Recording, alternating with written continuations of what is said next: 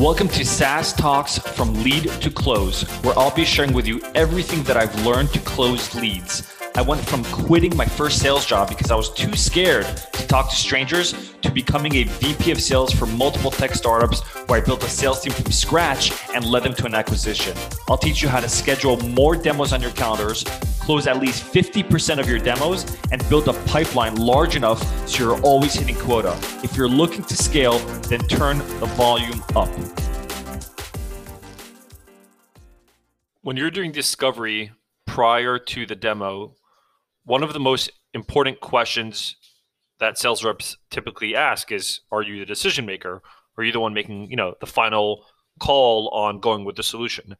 Now, what sales reps fail to ask following that question is, who else is involved in that decision? And the reason why is because many times, really a lot of times, prospects have other people on their team that are influencing the decision. That's why sometimes you have I don't know if it's an objection or it's an excuse or it's a real reason, but towards the end of the call where you're talking, when you're getting into the closing side, the prospect says, yes, I need to take this back to my team. Now, if we know that the prospect is going to take it back to their team, that means their team has some level of influence, which is why when you're on discovery, after you ask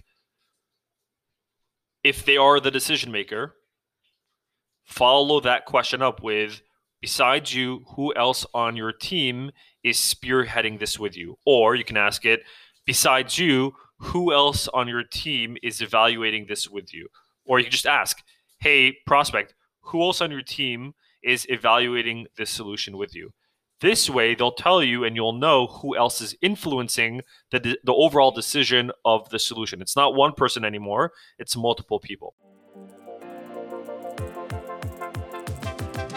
Thanks for listening to today's episode. If you found this relevant or practical at all, then please share this episode.